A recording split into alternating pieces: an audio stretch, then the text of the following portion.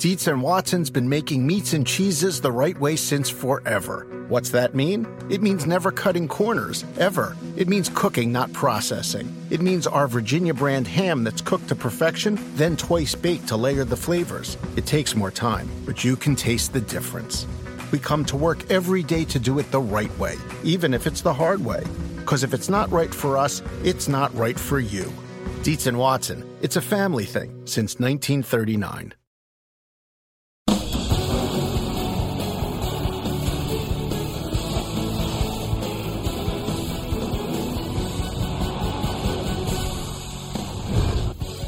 Good evening, everybody, and welcome to NASCAR America. I am Carolyn Mano. Full coverage of Kyle Busch's victory over Chase Elliott at Dover is ahead, but we start with the mass shooting in Las Vegas. Our thoughts are with the victims and their families, and we have seen heartfelt reactions throughout the NASCAR community, which has extensive ties to Las Vegas. In addition to being home to several drivers, the year-end banquet is held out on the Vegas Strip, and the Truck Series raced at Las Vegas Motor Speedway on Saturday night, about 20 miles from the scene of the shooting the night before. NASCAR Steve O'Donnell said this morning on Sirius XM radio that all of NASCAR's employees who are in Las Vegas have been reported safe, and Las Vegas Motor Speedway is also reporting that all of their employees have been accounted for, and the track offered this on Twitter: "We are heartbroken by last night's tragedy in the city we love. Our thoughts and prayers are with the victims, their families, and first responders." And many others in the NASCAR community are sharing what they feel today on social media. NASCAR tweeting this: "Our thoughts are with those affected by the tragic shooting in Las Vegas, and we keep all of those impacted in our hearts." And we'll let you read some of the reaction from drivers and others as they reacted to the tragedy. Kyle Larson weighing in here. He was one of many Cup Series drivers who offered thoughts today, and this one from Justin Allgaier.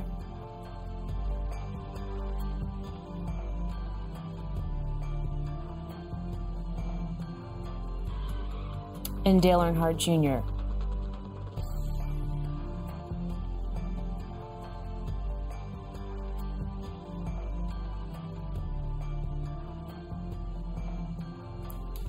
Truck Series driver Jordan Anderson raced on Saturday night. He was in Las Vegas at the time of the shooting. Jordan saying this morning, "Praying for everyone in Las Vegas right now. We were in the Luxor this morning," which is a Las Vegas hotel, when the shooting went on. Safe now. And as we continue to look at some of the voices that we heard from, here's Delana Harvick, Kevin Harvick's wife, speechless, gutted, heartbroken, praying for all of those in Vegas.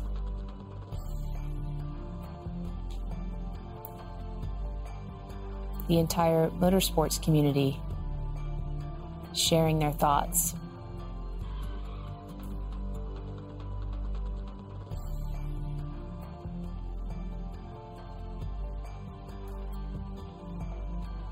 And then, of course, the Busch brothers, Kurt Busch, along with his brother Kyle, from Las Vegas, and Kurt offering absolutely heartbroken to wake up to this, praying for my hometown and those affected by this atrocity. Stay strong, LV, I love you.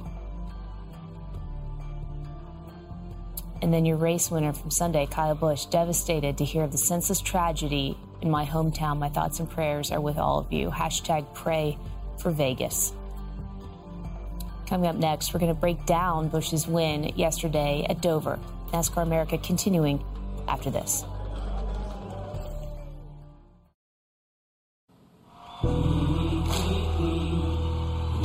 You want pressure, Rick? This is pressure. Dover International Speedway. It's the Monster Mile, one of the toughest tracks that the Monster Energy Series will visit all season long. Green flags in the air. 4 guys will be eliminated. The 42, Kyle Larson, picking up speed. Brian Blaney, he has had his hands full. Banked at 9 degrees. The corner's 24. Moving up to second. Kevin Harvick, 3 wide as they exited turn 2. Brad Keselowski wins stage 1 at Dover. This is the Monster Mile. This is the marathon. Kyle Larson will win stage 2 at Dover. Kyle Busch is coming on very quickly, looking to get back to victory lane. Kyle Busch is going to win at Dover.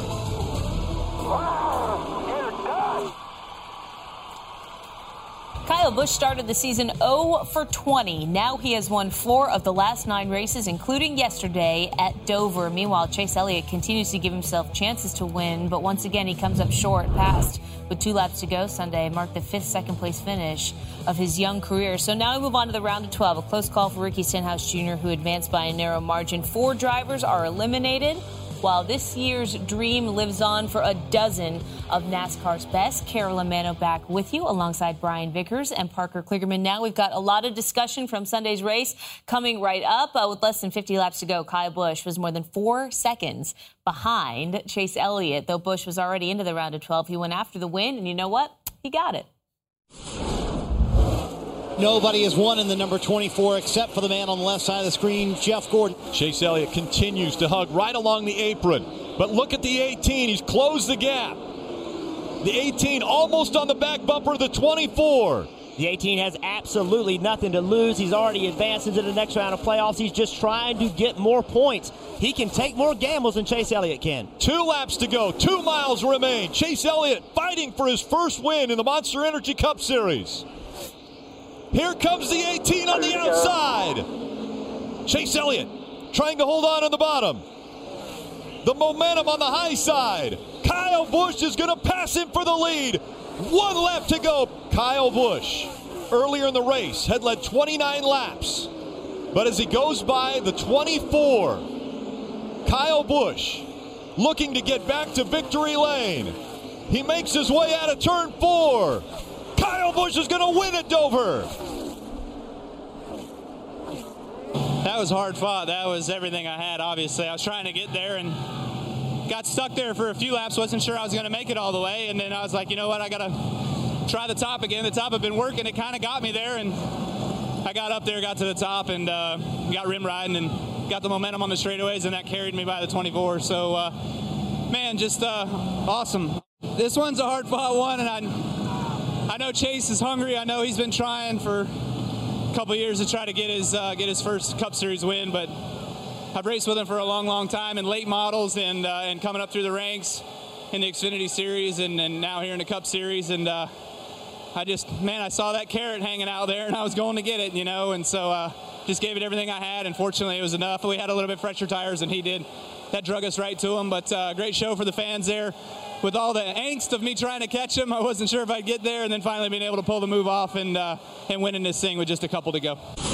I just so disappointed in myself. Golly, couldn't have had it any easier. Ran green from the stage break all the way to the end and gave it away. So I appreciate my team and their efforts today. Our pit stops were great, and they kept us in the ball game, and I didn't.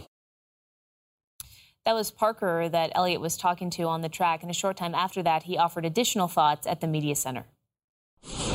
Chase, a really strong run out there. Obviously not quite the finish that you were hoping for, but you do move on to the round of 12. So what does that mean for you and your team? Not as much as the disappointment today. So that's, such a bummer, such a disappointment for my team. Don't really have a whole lot to add. If I had a clean track, I could have run as fast as he did, but I didn't, and should have done something different. So that's just on me, and he did a better job than I did. At the end of the day, that's what it comes down to. Jimmy said that he said some stuff to you. Does that make it any easier for you, knowing that other people have been there too?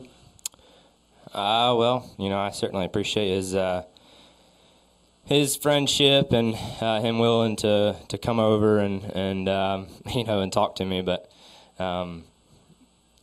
yes, I think it kind of shows the kind of person he is, but doesn't fix, my lack of performance this afternoon. All right, Chase, thanks for coming in. We'll see you next week in Charlotte. Let's welcome Steve Letarte into the conversation now. He joins us from Burton's Garage. Steve, good to see you. We'll start with you here on Chase Elliott. Clearly upset, after Sunday's race. What was your reaction to the way that he sounded there after the loss?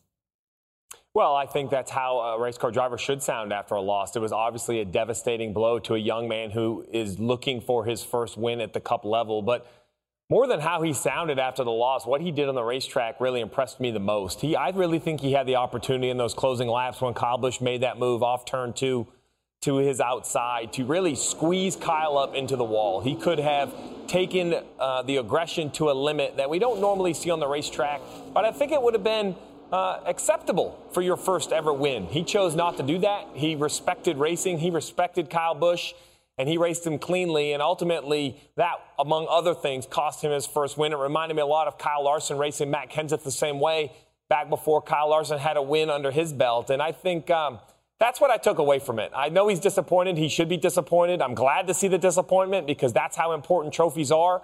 I think sometimes that gets lost in the playoff picture, that trophies mean that much, that not everyone's going to win 80 or 90 races like Jeff Gordon and Jimmy Johnson. And Chase Elliott wants to win his first, and that's what you saw in his face when that race was over. Was that racing clean or cracking under pressure or both? No, I think, look, it was clean racing. I think Steve made a very good point. I love to see a young man out there racing his heart out, putting it on the line. You could see how upset he was, but not playing dirty. I have a lot of respect and admire that. Look, Chase is a great driver. He wouldn't be in that car if he wasn't. He's got wins coming. There's no doubt in my mind. I don't think for anyone, there's a doubt in their mind. Look how good he performed and how well he's performed this year. He's going to get his wins, and he may go on to win 80 or 90. We don't know. There's no way to know that. But he hasn't got his first one yet, and that's the hardest one. And that one really hurts. I've been in that position before where I've had, you have your first win slip away from you a few times, and after one or two times, it just really, you just start asking, like, what am I doing wrong? And but he's going to figure it out. I'm confident of that. The team's going to support him. They're going to rally around him, and they're going to find a way to solve this. One interesting thing happened after the race to me, which was a fan came up and said, "Why is Chase so hard on himself?" Right? And that's been a theme with him. When he's had these losses, we see him really get down on himself, kind of, I didn't do it right. I didn't do this right. It's my fault. I didn't have the performance. And I've even been one of those people there that's kind of been a little harsh with him in terms of how much he gets down on himself, to not be able to find the positives. But I think what Steve said is really pertinent because that's what Chase Elliott needs to do. And speaking to his crew chief, Alan Gustafson, before this race and asking about not being able to get that first win, he said, yes, it's a failure. But he said, I don't think Chase dwells on it. But what I have noticed is that he feels like when they come down to the end of the races, instead of thinking about what he needs to do and what's going to happen, what's going to go right, he's thinking about what's going to go wrong. And that's what that does to you, right, Brian? Yeah. Because when you lose that many times, it starts to get into your psyche. It starts to kind of trail you and haunt you a little bit when you come down to the end of these races. And I think that's the thing that we're going to have to see is, can Chase Elliott overcome that mental wall between between losing and getting victory lane? Steve? Well, I do think, though, a fair assessment would be this isn't all on Chase Elliott. Why, that's easy to do, and he had, without a doubt, the most to do with it, the guy behind the wheel. I don't think there's blame to spread around, but there is some knowledge, and I think it's going to be important for Eddie to Hunt, Chase Elliott's spotter, Chase Elliott, and Alan Gustafson go back and review the closing laps of that race, because when you look at the lead that Chase Elliott had with, say, 50 laps to go in that race, about a 4.5-5-second lead, I think it's important that they go back. This is what Kyle Busch was able to do. He was able to go from about 5.5 seconds back all the way down to ultimately pass him. But look right in the center of that graph, from lap 370 to 380. In 10 laps, that's almost 2 seconds. That is a major chunk of time. And I think the team needs to go back and review what happened from lap 340 to 380. Once he gets to a second and a half back, that's driver against driver. That's what we come to see. That's the superstars performing. But Brian, Parker, as race car drivers, you only know what you see out the window, what you feel from your race car and see out your mirror. And at over 2 seconds back, I'm not sure Chase Elliott knew where Kyle Busch was or how fast he was coming. So I'm not placing blame, but there's something to be learned here. Very important for those three individuals to go back, review the radio, and be very honest. Chase Elliott needs to be able to raise his hand and say, hey, guys, this would have helped me. This knowledge would have helped me. If you would have told me this, because this is not the last time that Chase Elliott is going to be leading a race in the closing laps. So let's take this defeat. Let's learn from it. Let's move forward. That needs to be the goal of the 24 this week. Well, absolutely. And I can attest from the driver's seat, particularly at Dover, the high-banked racetrack, 1 mile track like that, it's really difficult to see very far behind in your mirror, much less in the middle of those turns. You're fighting for every inch in your life getting through those turns at those speeds. To be able to look back and see where Kyle's running, no chance.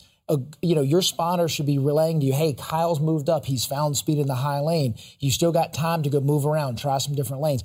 Maybe that was said. I didn't hear that said on the radio. I don't know if you heard it. And one other thing I'm going to point out, too, Kyle did an unbelievable job, and we've talked about how great of a job he did catching him. But I also want to point out, when you're the leader, traffic's going to be harder on you, because you're the only guy that matters, right?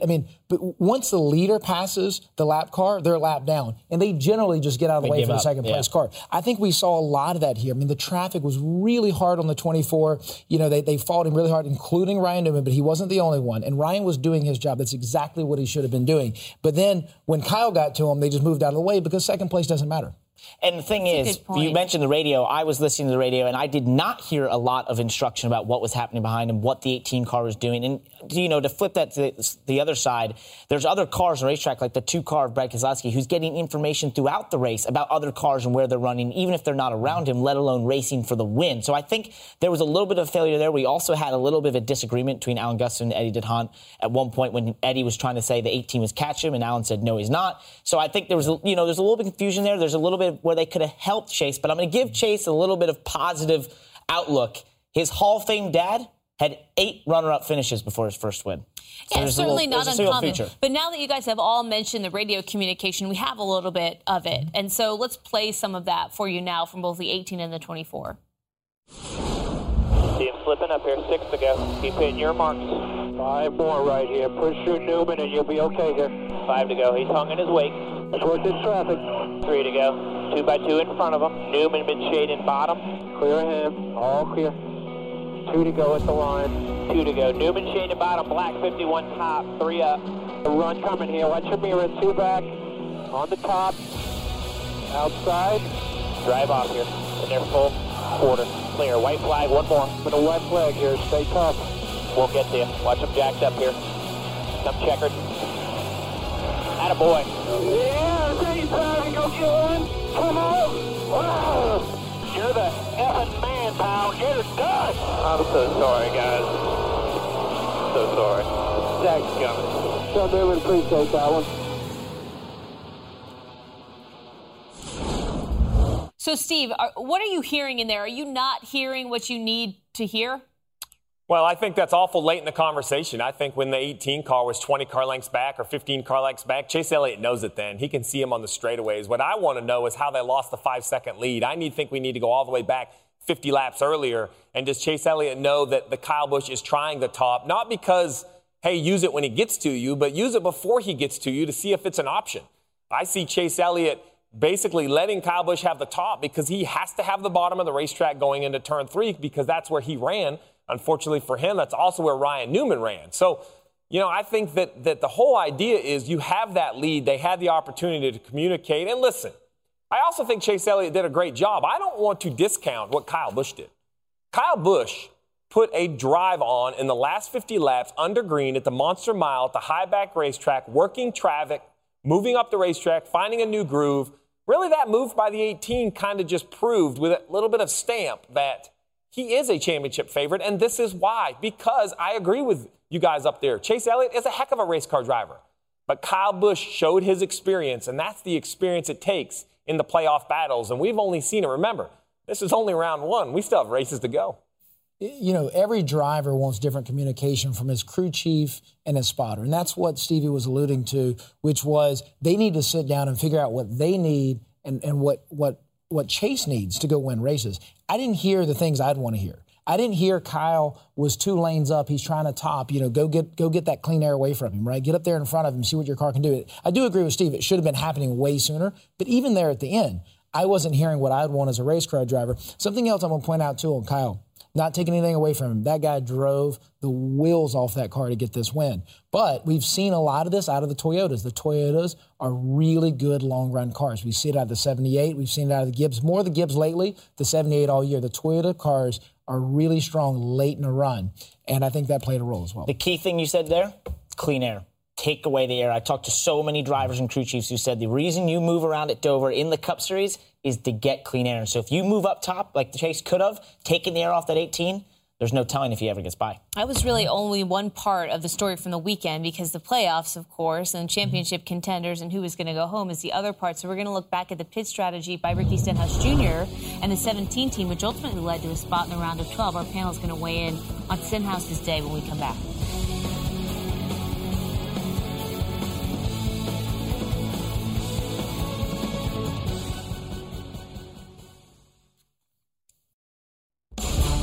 Hey, in case you didn't hear, the NHL is back on Wednesday. A new season begins with a doubleheader here on NBCSN. First at 8 p.m., the Stanley Cup champion Pittsburgh Penguins taking on the St. Louis Blues. And then at 10:30, the Flyers meeting up with the Sharks. So make sure you mark that one on your calendar.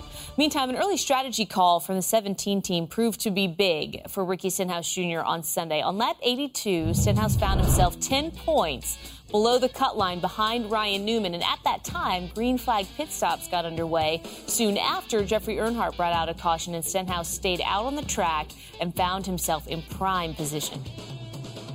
Still out on the racetrack, Kyle Busch, Brad Keselowski, Ricky Stenhouse Jr. maybe trying to use a little strategy here, hoping that a caution may come out and catch quite a few cars. He's got to get it. There's a car in the barrels on the entrance of pit road. Much like you pointed out, Jeff, it's so difficult. Jeffrey Earnhardt was trying to get slowed down. He had to get on the asphalt too soon.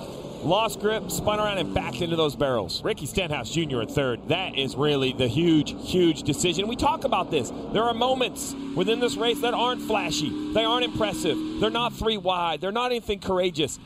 Small decisions can make the difference whether Ricky Stenhouse Jr. is in the playoffs or not. This one was a huge decision in their favor. Brad Keselowski wins stage 1 at Dover. The fight for fourth goes to Ricky Stenhouse Jr. He will earn 7 points. Well, those points that Ricky Stenhouse Jr. just earned have changed the ball game. You know, it was a bummer. The last 2 runs was probably our worst runs of the day. Just couldn't really get our Fastenal Ford going good enough. I was really loose in, really tight off, and it's tough to fix a car when it's like that. But we feel lucky. We caught the caution there at the right time. Patty kept us out. Great strategy, and it paid off. We were able to get some stage points, and really that was a turning point of our day, and really gave us a lot of buffer. We just didn't have what it took, and you can't run what we ran the last 3 races and expect to go out and win a championship. So we got some work to do to build on for next year, and we'll do that. It started off pretty good. We were headed to the front and really good on that first long run, and we pitted and the caution came out. That pretty much was it. Stenhouse getting those stage points. His car was no good. We were better than him all day, and it would have came down between me and the 31, and we decided we had to run long right there to see if a caution would come out to put everybody a lap down to get us on the same strategy Stenhouse got his points on. So just it stinks, but I'm proud of my guys who fought hard. I would have liked to have the battle down to the end with the 31, but that first caution when Jeffrey spun, it just kind of killed our day right there when he got those stage points. So, Steve, we heard Ricky say Patty. That's his crew chief, Brian Patty. You spoke with him after the race. What did Brian Patty tell you? Yeah, Brian and I had a conversation last night because while it was a tremendous call that really was the lucky break, we just documented it staying on the racetrack. Later in the race, I was very vocal. He decided to stay out when the 31 hit pit road under green and ran 15 or 18 laps longer than the 31. And on the broadcast, I thought that was a major mistake. I thought he was putting himself at risk. I thought he needed to pit with the 31. Well, I think Brian or a family member was listening as Brian called me and he walked me through his thinking there. And I'll have to admit, he had it covered. He basically told me that he knew staying on the racetrack, the amount of time he was losing, and that he pitted at the moment where he knew there was a risk of losing more than 1 lap. So he wouldn't go to a point of losing 2 laps. He understood the risk, and he stayed on the positive side of that, trying to perhaps get another lucky break, but in his mind, never putting himself in position to lose the points battle. And I'm going to tell you, it was a 2-point battle. So Brian Patty having the courage to make both of those pit decisions is exactly what Brian and Ricky Stenhouse Jr. need to continue to do through the entire playoff sequence. Let's be honest. Are they going to line up and outrun the 78 or the 18 or the 42? I think they would sit right here in this program and tell you they haven't been able to. They don't think they can anywhere other than Talladega. So Talladega, you call the race to win the race. Everywhere else, I think they need to continue to be on whatever strategy Brian sees fit to give him opportunity. That's what he did at Dover. The opportunity paid off. But it was always fun. Talk to an old friend who reminded me that he had a pretty good idea of the pit strategy. He didn't agree with me, but it was a fun conversation. Yeah, but you know what? You're a crew chief, so you're used to being held accountable. Now you're just an analyst, and you're also held accountable. So you got to answer those phone calls Never and explain. an easy one for you, Steve. But you know what? That's okay, because you're in a difficult situation as well, trying to understand the strategy when you're not on top of the pit box as an analyst. But I know. funny moment. I mean, I'm with him. I was questioning as well how long they were standing out. Again, when they were in that position, as Steve said, it was a 2-point battle. So, I mean, at that point, going as far as they did at the end of the race was once again just an amazingly courageous call by Brian Patty and that 17 team. And I just think this was one of the gutsiest, coolest drives I've seen in modern-day NASCAR. I mean, knowing what they were up against, knowing that Ricky Stenhouse was told before this race that it was one of the most important races in Roush Fenway Racing history to get to the second round of the playoffs, and then to go out there and perform and make it happen with the weight of that entire organization on his shoulders. It's just incredible they were able to pull this off. And this is what's awesome about this playoff format, is that we saw a performance out of this race team that finished 19th, but that 19th should have, really had the weight of a win on it in some ways. It really did. And I think you touched on something, and I learned a lot from what Steve just said there, his conversation with Brian, which was they weren't taking uncertainty. They were taking risk, but it was a calculated risk, right? And there's a big difference between gambling, not knowing what the risk you're taking is, not knowing what the outcome could or couldn't be. But Brian had methodically thought through it, calculated, okay, we can go this far. We have to pit by this lap to stay in position, and it paid off. I mean, that's the kind of stuff they got to do. I can tell you that Steve actually knows all about calculated risk because I played a little blackjack with him, and he's really good with numbers. Well, Steve, this is the whole thing that I've been wondering about since the playoffs have started is you hear the word luck, you hear the word strategy, you hear the word risk, and then, Brian, you bring up a great point in calculated risk. I mean, what are the percentages here for a crew chief and how they weigh very difficult situations that have playoff implications? Well, it's not a linear line. It's a complicated curve because who are you talking about? I think the risk for the 78 with all of his playoff points is very different than the 17, which is very different than the 24. And that's why, as an analyst in the booth, I try to understand all of those positions, spend time with them in the garage area, and try to give my opinion. It doesn't have to agree with the person on the pit box. I disagreed with Brian during the race. But having those conversations after the race make me smarter, make me a better analyst, because this risk and this gambling and this calculated assessment is going to continue through the playoffs. Because one thing that became clear yesterday is the value of a stage. We talked about it all regular season, and I don't think everyone kind of believed, and the 78 proved it with the playoff point.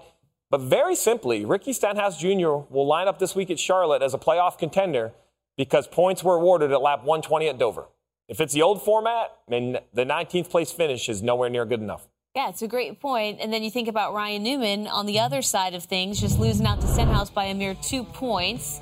He's now eliminated from the playoffs as you look at the leaderboard here. After the checker flag, Newman defended his strategy in the final laps during a brief exchange with four-time Cup Series champion Jeff Gordon.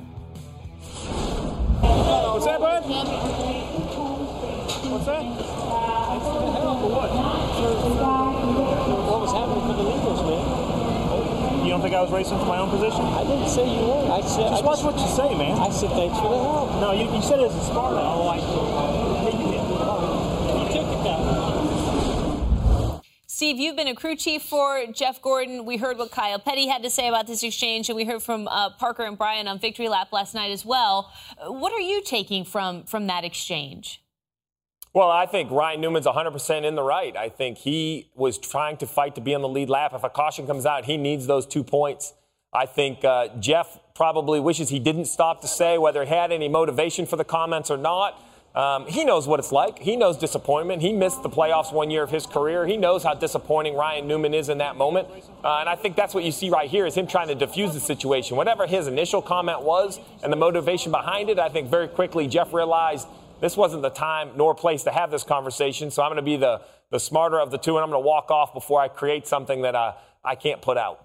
Yeah, you did see him make a pretty I would definitely back off exit from any comments I would have said to Brian Newman as well. He's a pretty intimidating character, if you ask me. Well, Steve, I mean, it is an interesting position to be in when you are dealing with a driver who just got out of a car, right? I mean, Brian, you know what it's like to just finish a race and you just miss out on the playoffs. And so maybe Jeff Gordon realized in that moment, you know what? Maybe I meant this a couple of different ways, but I'm dealing with the wrong scenario right here. I'm pretty sure he meant it exactly the way Ryan took it. But that that being said, look, I think, we're all pointing to, I don't think Ryan did anything wrong. I think Ryan did exactly what he was supposed to be doing. He's worried about his team. He's not worried about Chase's first win. But I also think, look, Jeff doesn't drive anymore, but he's still part of the community. He's a partner in the 24 car. He has a vested interest. He has a right to the table. He has a right to speak his mind. Actions have consequences. I mean, I think Jeff has a right to speak his mind, but that doesn't mean there's not consequences. And Ryan Newman never moved his line. He ran the bottom the entire time in that whole thing. And remember, when Kyle Busch gets past the 24, he drives right around the 31 coming there to the checkered flag. So I definitely think Ryan Newman was in the right. Jeff Gordon had to say what he said, and he has a right to do that. There's emotions after these races. That's what sports are all about. It's about emotion, and especially for drivers, when you've definitely just gotten knocked out of the playoffs and not had the first 3 races that you wanted, as Ryan Newman had. I mean, anything said your way, you're gonna go after him a little bit. And I think it's both of them were completely in the right in what happened there, but. As I said before, I would definitely be in Jeff's shoes afterwards, being like, no, I didn't say it the way you heard. Honestly, Steve, the playoffs are here. A lot has been made about this seemingly simple exchange. Maybe too much has been made about it at this point. What do you think? Oh, I look at it very simply as this. A simple exchange became this big of a topic because that's the pressure of the playoffs. We say it, but I don't think people hear that. But that's truthful. That comment at race 20, I bet Ryan Newman lets it pass. But not at the end of the round that he was knocked out of. And this is only going to continue to amplify because, let's be honest, going into the first round, there were 2, probably 3, maybe even 4 cars that you could arguably say didn't have a great chance. Well, at the end of the next round, I'm having a hard time picking my 4. And then at the next round, it gets even more difficult. So as it becomes less obvious, the pressure goes up, and so doesn't the disappointment if you're the car eliminated. Yeah, and it's too early to pick those next 4 because, man, we just need a little bit more time. We just eliminated the first 4. Yeah, we're not going to put you on the spot. Last night. A fan asked us to do it last night. I will say, just to put a capper on this whole thing between Ryan Newman and Jeff Gordon, there was a writer who tweeted out a photo. Here it is right here, John Haverland.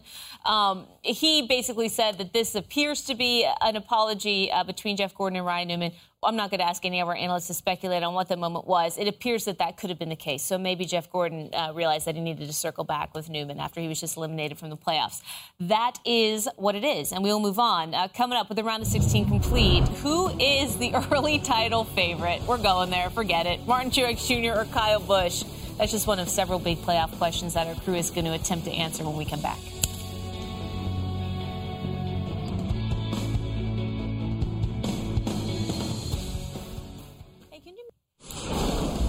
Welcome back, everybody. So as we enter the round of 12, the remaining playoff drivers are reset to 3,000 points, plus the respective playoff points that they have gained all season. Martin Truex Jr.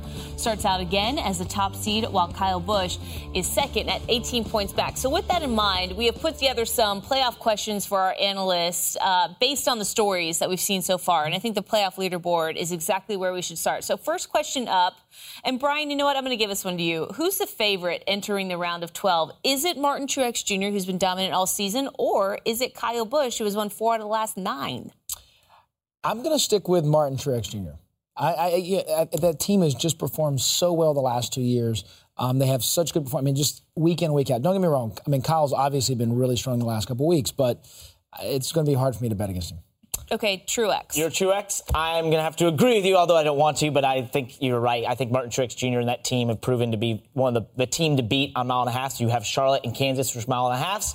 Talladega, of course, maybe I'd hand more to Kyle Busch's side, but I definitely think the 78 car is the one to beat in 2 out of 3 races. I don't know why I feel like Kyle Busch momentum is a very dangerous thing. Steve, what do you think? Where are you right now? I agree with that statement you just made. I think momentum is the key, and the momentum for the 18 car is heading his direction.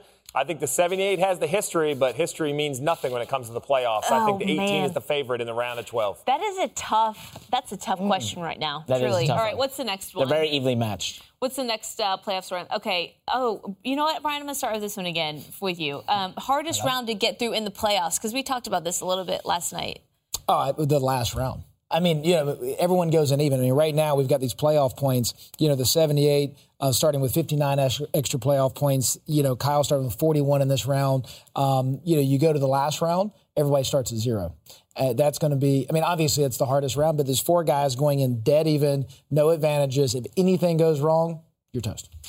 I have to agree once again, because here's my problem. The reason is, as racers, we know how much can happen in one race, how many variables there are in one single race. You think about throughout your whole career, all the different things that have happened to you in a race, and now it comes down to one race to decide a championship against 3 other competitors. That's an incredibly tough position to be put in. If we get away from that one, I'm going to say the round of 8 for sure, because that is just also a tough round, having to find yourself in a position where you're most likely going to need to win to get to Miami. Okay, so 2 different answers from you. Okay, I kind of agree. First of all, Carolyn, I'm not going to agree with 2 drivers. And Parker, there are only 4 rounds. You can't pick 2 of them. So I'm just saying, if I weren't picking the last. The simple thing is it depends on who you are. I think Miami is the hardest if you're the favorite, but I don't think it's the hardest round for everyone in the playoffs. I think they continue to get harder. So if we just look at the first round, look, this is real simple. I mean, you want to make the math as complicated as it is? Here's how I look at it. In the round of 16, 75% of those drivers are happy when that round is over because 12 move forward. Then after that, we go down to about 2/3. 2/3 of the field advances, so they're happy. The round of 8, only half the field advances. I actually think that's the toughest round because the championship 4, while it's only 1 out of 4, it's for the championship. And I really feel that any team that has a chance to line up on the grid at Miami with a chance to win a championship, Carolyn, they don't talk about how hard it is or the pressure. I actually think they all talk about the opportunity to hoist that trophy. So I think the round of 8, because you're so close, you do not want to be eliminated without a chance at that trophy. Steve, I love your stats and statistics, but are you kind of pointing out the obvious here? I mean, you tell me the green flag is green? Well, for smart people like you, I've worked Brian. with drivers a long time, Brian. I think the obvious is important to point out. All right, we're going to go through one more question here. Gas is on the right, brake is on the left. Exactly. Thanks. Exactly. Do we have one more playoff storyline questions for our analyst? Who is more dejected after Sunday's race? Chase Elliott, Austin Dillon, or Ryan Newman? Steve? I think instantly Chase Elliott, but truth be known, by about Wednesday, it's going to be Ryan Newman and Austin Dillon because they're done. And the playoffs are continuing on. They'll unload in Charlotte, and Chase Elliott will have a lot of chances to win another race. But those 2 other drivers, they lost their chance to win a championship. And I think that is the bigger picture when it comes to this time of the season. Now, didn't he just pick 3? I feel like hold on 1 second. I feel like you just picked all 3. He just picked all 3. He just picked all 3. Look, the crew chief can't count. That's what we learned. Chase Elliott. Look, I don't know that Ryan or Austin felt like, honestly, if we're being honest, that they were in contention to win the championship at the end of the year. So moving to the next round is wonderful, but if you're not going to win the championship, at the end of the day, it's still kind of pointless, right? The guy that's most dejected after that race is Chase Elliott. I'm going to say neither of them, any of them. No, I'm going to say the most dejected was Richard Childress Racing, who had 2 of their drivers, and there are only 2 drivers in the playoffs, knocked out. Richard Childress Racing now has no chance to win a championship. So you still picked 2. I just said the team. We just wasted 3.5 minutes, and Brian only gave us like the most compelling single answer to a question. Steve, what do you not understand about answering these questions directly? Hey, listen, I was good at my SATs. I figured out if you filled in every bubble, then one of them's right. All right. I don't think that works. You know what? We're going to keep working on it. We're going to keep putting our strategy together for how we're going to execute those segments in the future. Coming up, the 18 team is going to be featured in our pit crew review, of course, as we do every week. And also a reminder for you. We want to give you the lineup for our Hall of Fame shows over the next 3 weeks. So this Wednesday, we're going to have David Reagan and Landon Castle from Front Row Motorsports. Next week, Danica Patrick is going to join us for the entire hour. And 2 weeks from tomorrow, October 17th, Dale Earnhardt Jr. is our special guest at the Hall of Fame. So make sure you're with us for those. Those are fantastic shows.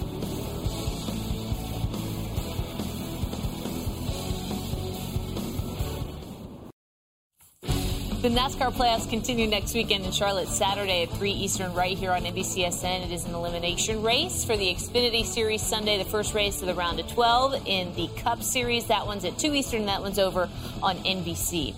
Well, Kyle Busch was masterful Sunday in the final laps from Dover. Throughout the race, his team helped put him in position to contend for a win. So with that, we give them a shout-out in our pit crew review.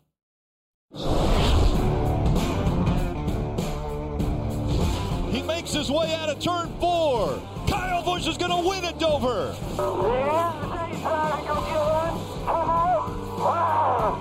My name's Trey Birkland. I'm the jackman on the 18 M&M's Toyota Camry. When you have a driver like Kyle and Adam Stevens on the box, you just try not to screw it up. And we did good enough today to not screw it up. It's just one of those days where the driver did most of the work.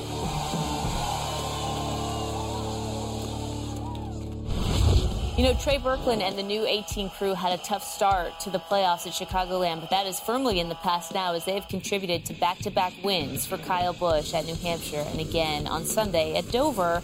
The Monster Energy Series making its second visit of the season at all three tracks in the round of 12. And among the remaining playoff drivers, Jimmie Johnson has the most wins at both Charlotte and Kansas, while Brad Keselowski holds that distinction at Talladega. Steve, let's start with you because I know you wanted to discuss where we're headed next in the round of 12. Who do you think has the advantage? Is it, in fact, Jimmie Johnson, whose stats really tell the story?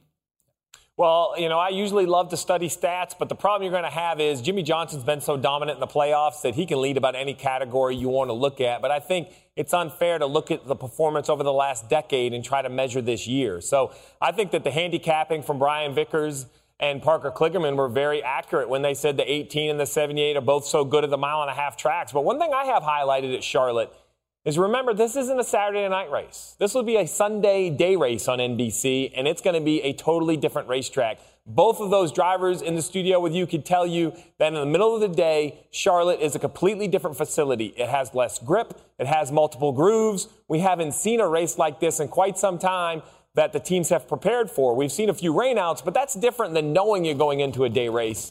And I'm looking forward to see what drivers perhaps don't have all that grip at night, but find a way to adapt during the day. Well, I definitely second that. I love Charlotte as a night race. I mean, every track under the lights is really cool, but that track on the day is unbelievable. You're going to see so many grooves, so much passing. One thing I do want to point out, looking at those stats, is Ricky Stenhouse. Everyone's looking at him as the wild card. That could be his race. That's his way to advance to the next round. And one thing to add about Charlotte is that they're actually going to be using the PJ1 grip enhancer. Actually, it's we're talking traction compound. Yes, traction compound again. It's our favorite thing, traction compound. So that's going to make that race even all the more different. But I have to agree with you. I think, when you look at this round, Talladega, that is the X factor. That is where someone like a Ricky Stenhouse Jr. or a Jamie McMurray could go out there and win and really upset the pecking order of this round of the playoffs if they're able to advance themselves to the round of 8. And here you see Ricky Stenhouse doing that masterful job of winning this race back in May. And I think this is what many of the teams, when you look at a Jimmie Johnson or maybe a Brad Keselowski or, really a Ryan Blaney, the 21 team, this is what they don't want to see. They don't want to see Ricky Stenhouse or Jimmy McMurray go win that race. Absolutely. I think you're going to see a different race this year. I think the playoff points is going to change how these teams approach Talladega. In the past, it's all about just getting through without crashing. Now that these lead teams have a cushion, you look at some of these guys, they've got a full race cushion. No matter what happens in that race, it really doesn't matter to them. They're going to be racing completely different. They're going to be racing harder. And now it's going to be all about who wins the race, who's the wild card that wins, not necessarily who's the wild card that crashes. So difficult to predict. And I know all of Junior Nation as well appreciation, the top 10 this past Sunday. Maybe they're hoping for a miracle at Talladega as well. He'll be the spoiler as he wanted to be at Dover. When we come back, we are going to revisit the top story in the country today. That is the tragic shooting in Las Vegas. Some final thoughts from our analysts on what happened today when NASCAR America returns.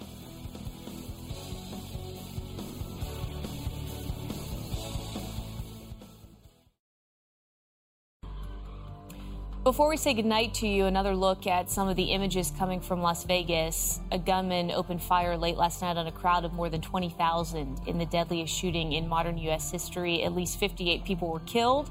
More than 500 were injured, and the NASCAR community has been sharing their thoughts on social media all day, as Las Vegas is a place where the sport has multiple ties. And Sherry Pollux, the girlfriend of Martin Truex Jr., offering this on Twitter: laying here getting round 2 of chemo and can't help but pray for our country and those sweet, innocent people in Vegas. Hashtag stop the hate, hashtag perspective. And Pollux has been undergoing treatment for ovarian cancer since 2014. So a thoughtful message there from Sherry. And Steve, while we have just a couple minutes here, I'll open it up to all of you as members of the NASCAR community. Your thoughts and reaction to what we saw in Las Vegas. Well, Caroline, I think it was impossible for me to really put much thought into it. The whole concept is so unimaginable. My brain really can't get around it. Las Vegas is a town that I'm fortunate enough to go to with NASCAR, usually a couple times a year for the banquet. It's a great city. It's a city of entertainment, and that's what so many people were attempting to do last night, is enjoy a concert. And I agree with all the sentiment that you've seen on social media, just how sad it is. Just this weekend, I had so many friends there that were in town for the truck race, either covering it on television or participating in it earlier this weekend. So It's tragic. It's awful. There's no words that I probably could come up with that really made it accurate description of what I saw. So all I know to do is to move forward. And I think the only way, as Sherry says, to, stop the hate is to not let it win. So this weekend at Charlotte, we're going to gather with thousands and thousands of people and watch a sporting event and not let this craziness and this awful thing change how we all live as Americans. So we're going to try to move forward from this and celebrate what we do again on another weekend at the racetrack. Yeah, I mean, I'll second all that. I mean, I've been fortunate to spend a lot of time in Vegas, and it's such a wonderful community. My heart breaks for those people that have been involved in this, their families. My thoughts and prayers are with them. Vegas gets the label of this entertainment party place, and it has some of that, but there's a lot of really thoughtful, amazing, caring people in that town, and I really feel for them.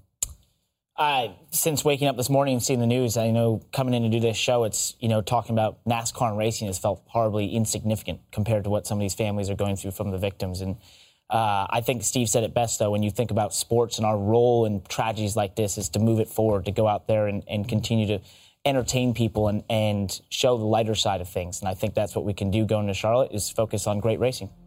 All right, our thoughts and our prayers and everything else are with everybody that's been affected by the tragedy, and that's where they'll stay. And that's all for NASCAR America for now. For all your news, you can always log on to NBCSports.com/NASCAR. And we'll be back Tuesday at 5 p.m. Eastern with Scan All from Dover. So we'll have that for you tomorrow. In the meantime, thanks for watching.